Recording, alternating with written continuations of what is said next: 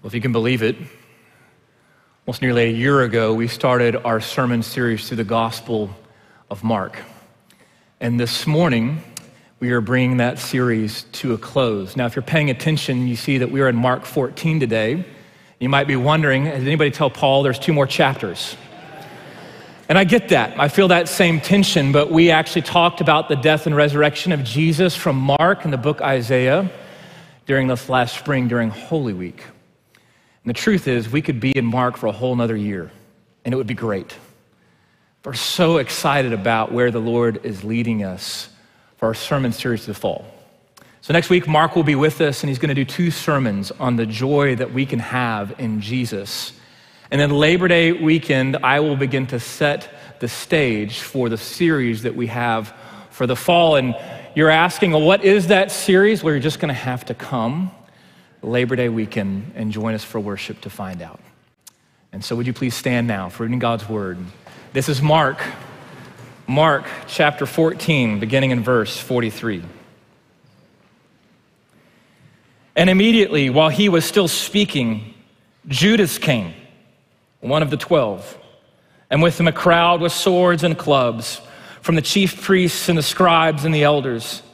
Now the betrayer had given them a sign, saying, "The one I will kiss is the man. Seize him and lead him away under guard." And when he came, he went up to him at once and said, "Rabbi," and he kissed him. And they laid hands on him and seized him. But one of those who stood by drew his sword and struck the servant of the high priest and cut off his ear.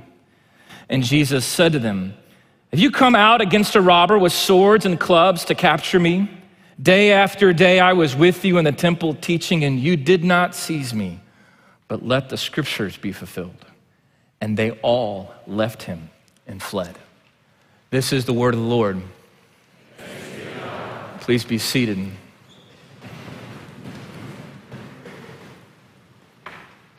The very first of Martin Luther's 95 Theses says this, that when our Lord and Master Jesus Christ said repent, he meant that the entire Christian life should be one of repentance.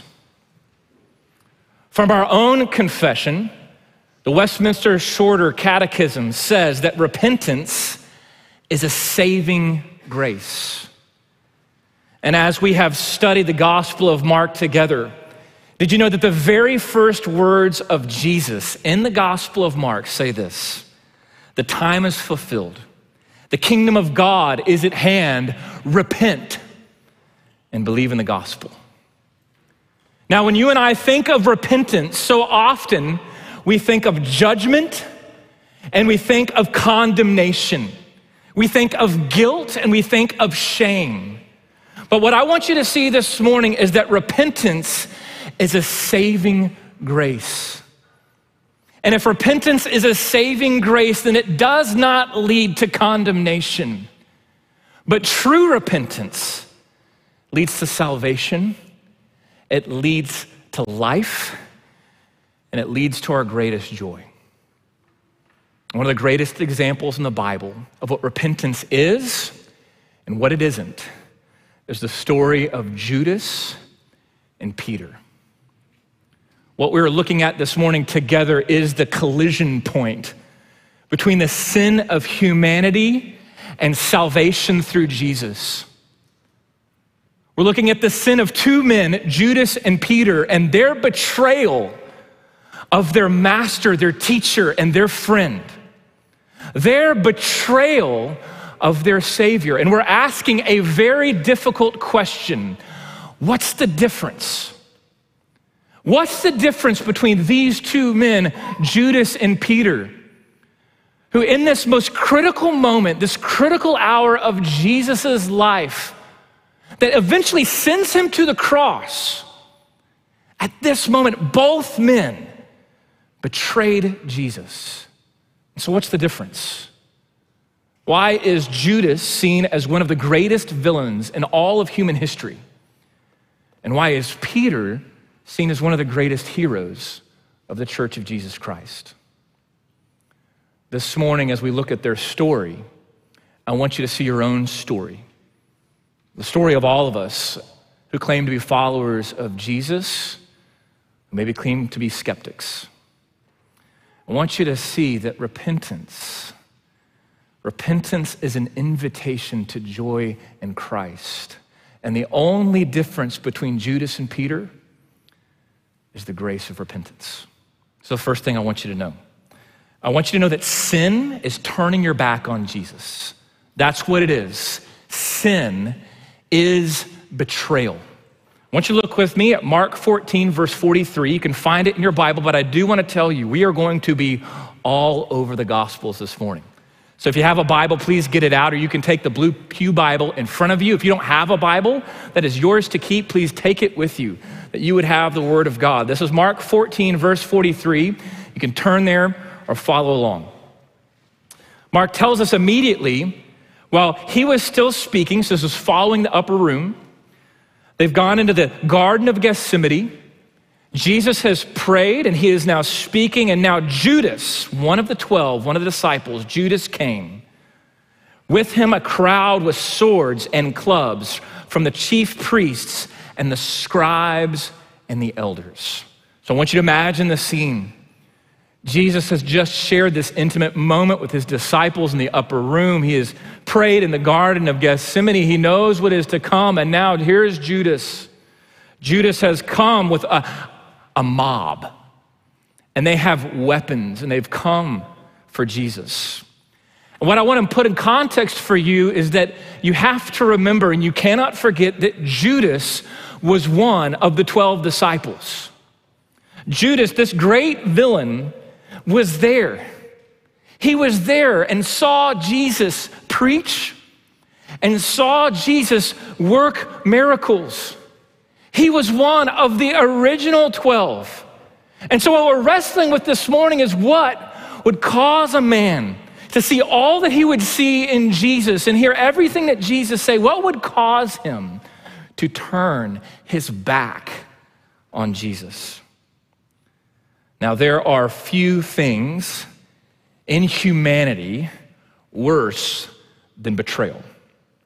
Great Greek playwright Sophocles put it this way. He said, "He who throws away a friend is as bad as throwing away his life." And that sentiment can be seen throughout human thought. I'll give you a few examples. Think about Brutus and Julius Caesar, et tu, Brute. Think about Edmund in The Lion, the Witch, and the Wardrobe, or Gollum in The Lord of the Rings, and of course, who can forget Lando Calrissian in Empire Strikes Back, Robert the Bruce in Braveheart, or my personal favorite, Prince Hans of the Southern Isles in Frozen. We are captivated by the scandal of betrayal. And there is no betrayal in all of human history worse than Judas Iscariot. Whether you're a Christian this morning or not, whether you've heard much of Jesus or not, odds are you've heard about Judas. And you know that he betrayed Jesus. The question we have to wrestle with is why? What is it that led him to do that? And more than that, we have to wrestle with is Jesus knew. He knew. Not only did he know that night that Judas would betray him, but I want you to think about this. Jesus knew when he chose Judas to be one of his 12 disciples, he knew what would happen. He knew that Judas would betray him. And betray him he did. Look with me at 44.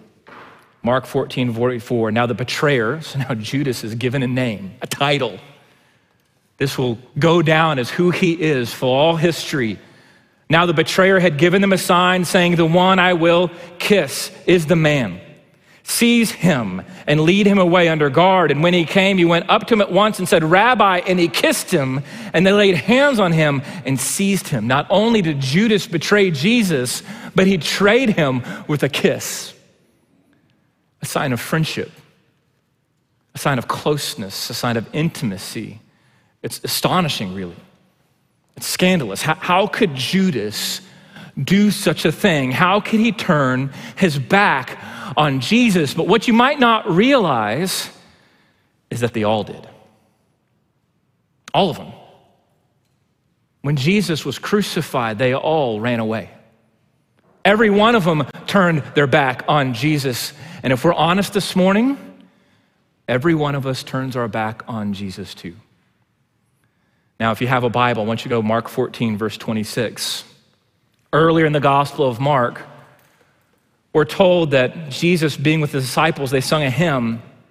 When they went out on the Mount of Olives, Jesus said to them, "You will all fall away. For it is written, I will strike the shepherd and the sheep will be scattered. But after I am raised, I will go before you to Galilee." Jesus told his disciples, you will all fall away. Yes, Judas is going to betray me with a kiss, but every one of you is going to fall away. Now, I wonder, after following Jesus for 3 years, if you heard Jesus tell you that, if you've given up everything to follow him for 3 years and he said, all of you are going to fall away, how would it make you feel? You might feel just like Peter. Because upon hearing that, this is what Peter said, verse 29. Peter said to Jesus, even though they fall away, I will not. I love that so much. Peter's not just saying, hey, I'm not going to do that. What does he say? Look, I know these guys are kind of messed up, but that's not me. I know they're going to fall away, Jesus, but I will not fall away. How true is that of us? Always comparing ourselves to other people. Always saying, I'm different. I'm not like them. I'm the good kind of Christian. Right? I would never fall away. That's Peter. Verse 30, Jesus said to him, truly I tell you, Peter, this very night, before the rooster crows twice, you will deny me 3 times. And this is Peter's response. He said emphatically, if I must die with you, I will not deny you. And then they all said the same thing. Every one of them. Jesus, even if I have to die with you, I will not deny you. And at that moment, you have to think, was that disingenuous? Were they just saying that? No, I think they probably really believed it. I think they thought, truly, though, I would never do that. How true is that of us? How often do we think, I would never betray Jesus. I would never turn my back on him. I would never do that. And yet that's exactly what that's exactly what Peter did. Peter betrayed Jesus too. Mark 14, verse 66, it's after our passage this morning. We're told that Peter was below in the courtyard. And what you need to know is after Jesus was arrested, I love this, Peter followed him. He snuck his way into the courtyard of the high priest. And I think probably the reason why he did that is he was ready to go to war. John tells us he's the one that cut off the soldier's ear. He's ready to go to war. He snuck his way into the courtyard. He's ready to do battle. He's ready to defend Jesus. That's probably where his mindset is. And yet when push comes to shove, when he gets challenged, he crumbles. Verse 67, and Peter warming himself, one of the servant girls of the high priest came, not a soldier. She has no weapons and no power, but a servant girl comes to Peter. And she says, you were with Nazarene. You were with Jesus. But Peter denied it, saying, I neither know nor understand what you mean. And he went out into the gateway, and the rooster crowed. And then 3 times, Peter denies Jesus. He hears the rooster crows, and we're told that he broke down and wept. 3 times, Peter betrayed Jesus. And you can say, well, is that as bad as what Judas did? This is the hour of his Savior's need. This is the hour that Jesus is being arrested and tried, and he buckles under pressure. So just like Judas, we have to ask, why? Even after Peter said, if I have to die with you, Jesus, I would never deny you. And yet that's exactly what he did. You and I are no different. but to recognize that we have to be honest with ourselves. And the truth is, we don't like being honest about this. But see, every sin at its core is a betrayal. Betrayal of who we are, made in God's image, what we've been created to be, and a betrayal of what God has done in sending his son Jesus to die and to rise again for the newness of life. And so every sin is a betrayal. It's turning our back on the cross and saying, I'm going to go another way. And so perhaps we don't deny him verbally, but maybe we deny him with the way that we live. Maybe you don't betray Jesus with a kiss, but maybe you betray him with the way that you kiss so many other false saviors and things in this world. I am no different. Just like Judas, just like Peter, there is sin that's deep at work in our hearts, and it causes us to betray the one who loves us. And that's astonishing. It's scandalous. It's sin. Second thing I want you to know. I want you to know that repentance is more than turning away from sin. Okay, did you hear me? Repentance is more than turning away from sin. In order for us to get the entire story of Judas and Peter, we have to go beyond just the Gospel of Mark. We have to look at all four Gospels. So that's what I want to do with you with the rest of our time. I want to start out in the Gospel of Matthew. This is the end of Judas's story, and it is tragic. Matthew 27, verse 3. If you have a Bible, you can turn there. Matthew 27, verse 3. We're told that when Judas, his betrayer, saw that Jesus was condemned, he changed his mind. So I want you to notice two things. Judas, he saw what he did. He saw what his actions led to. That because he gave up Jesus, because he kissed him, because he led the mob to Jesus, Jesus was condemned. And then we're told he changed his mind. I want to tell you, the more I've studied this passage, the more that phrase haunts me. Because in essence, that's a simple definition of repentance. In the Greek, the word repentance is metanoia, and it just means to turn or to change your mind. And I think we have to be honest as we look at Judas and say, he really did change his mind. I think he saw what he did. He saw his sin for what it really was and what it led to, and I think he was filled with grief. I think he was filled with sorrow. I think he decided at that moment, I wish I had never done that. And he changed his mind. How often have you, after sin of any kind, felt regret, felt sorrow? This is where Judas is. He saw his sin for what it was, and it broke his heart. And what I want you to know this morning is that is the beginning of repentance. You cannot repent unless there is genuine grief and sorrow over sin. Unless your sin breaks your own heart, you cannot repent. And the only way for you to truly grieve your sin is to see it for what it is. That's what it took for Judas. But you see, when we think about sin as betrayal, it's easy for us to think of these big sins, right? Like what Judas did. But we can't stop there. We have to ask, what was the sin underneath the sin? Because Judas didn't just wake up one day and said, you know what, I think we're going to betray Jesus for 30 pieces of silver.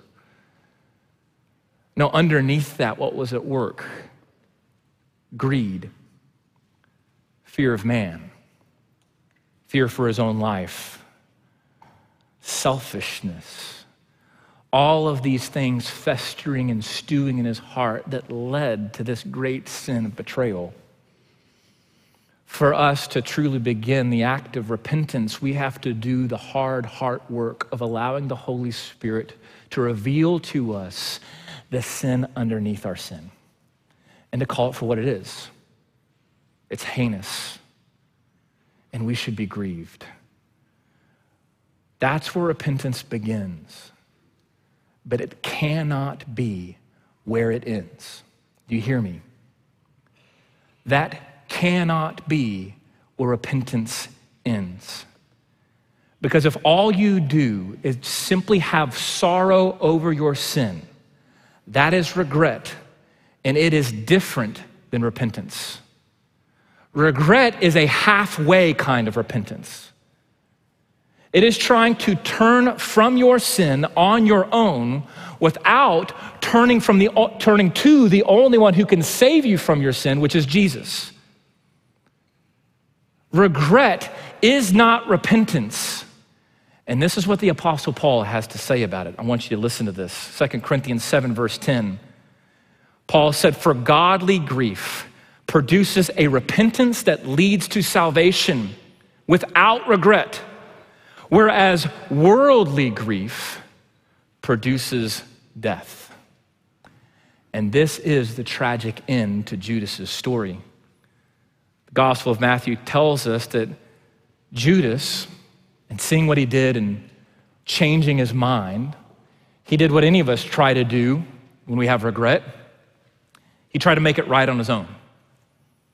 Matthew tells us, Matthew 27, verse 3, that Judas brought back the 30 pieces of silver to the chief priest and the elders, saying, "I've sinned by betraying innocent blood."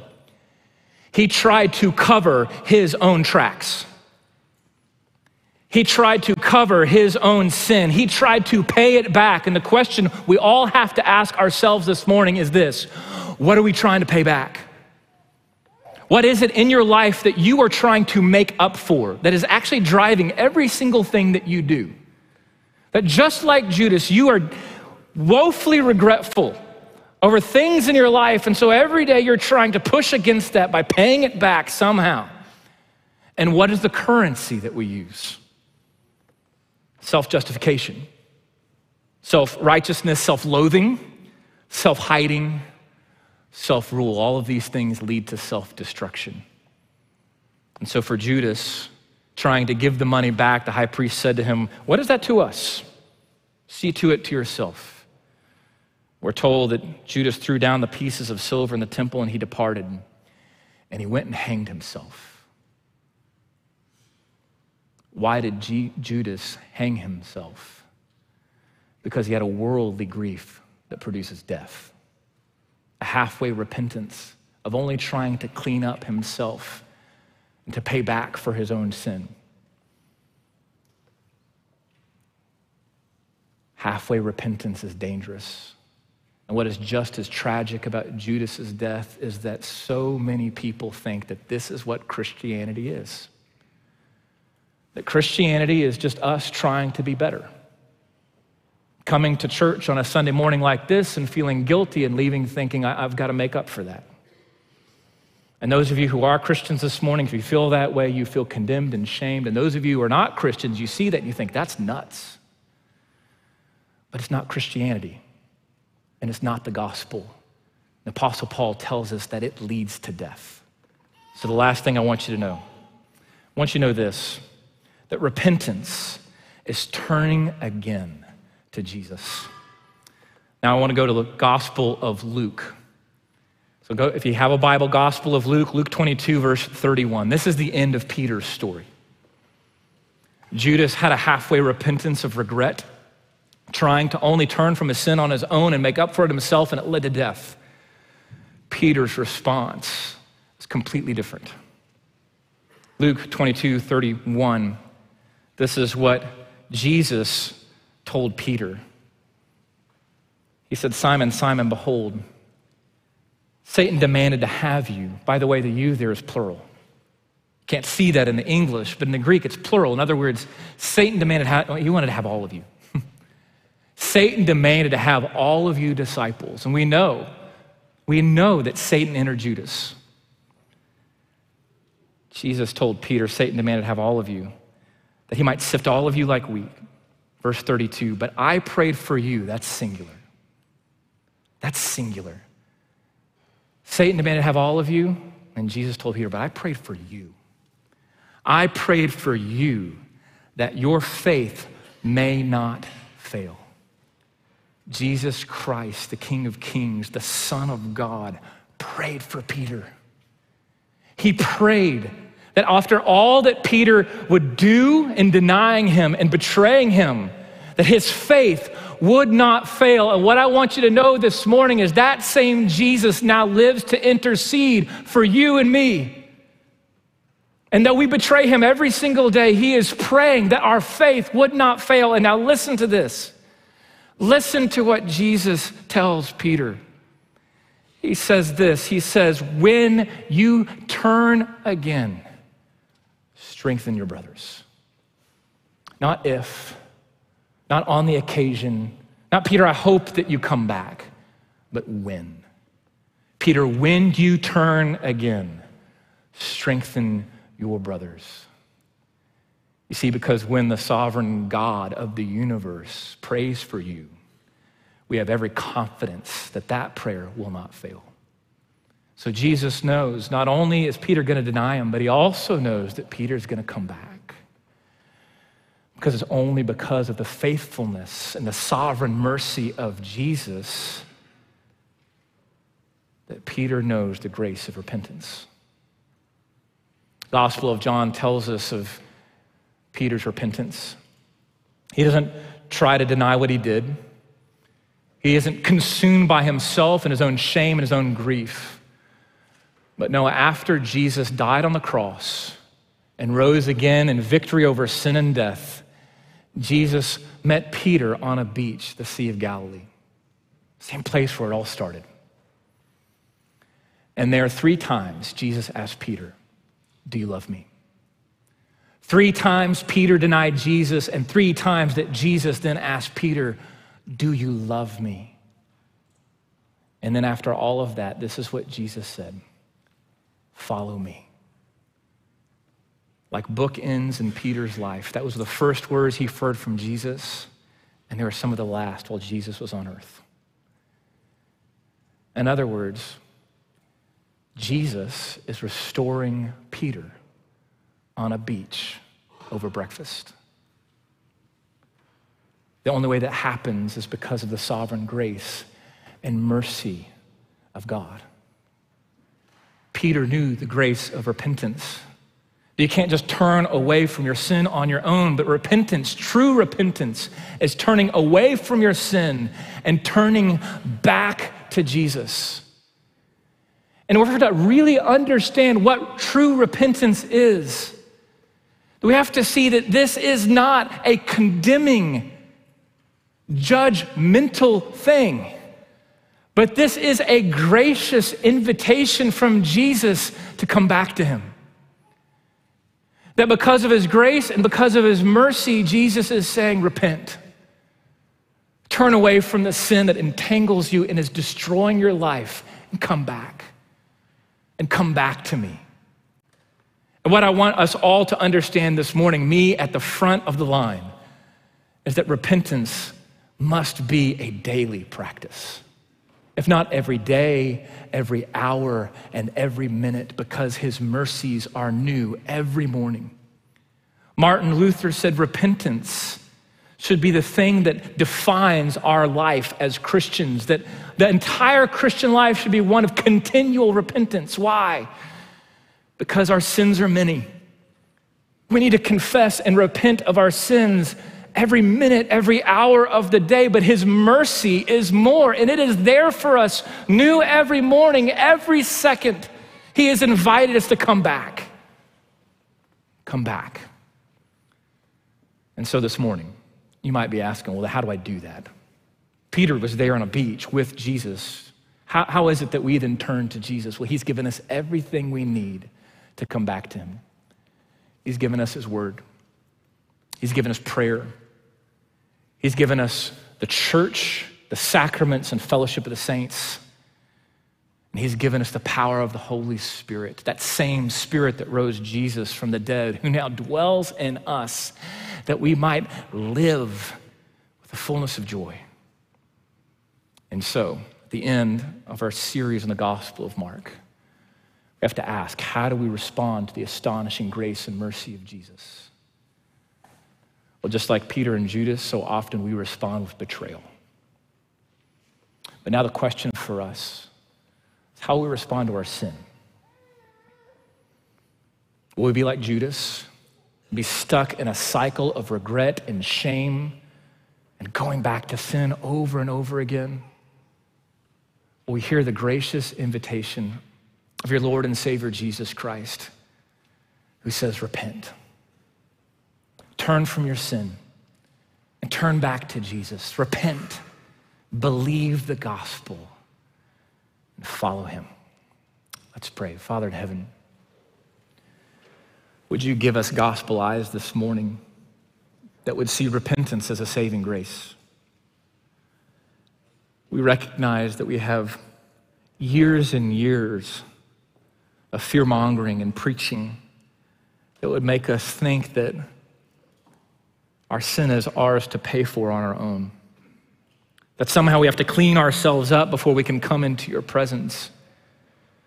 But we know that the gospel teaches us that because you, Jesus, died for us on the cross and rose again, that we now come into your presence, not because we've cleaned ourselves up, but because you have cleaned us. And so we pray by the Spirit, as we sing together of your great faithfulness and mercies that are new every morning, as we leave this place, that repentance will become an invitation to us, that we would hear that gracious invitation and that we would delight with great joy in coming back to you again and again and again.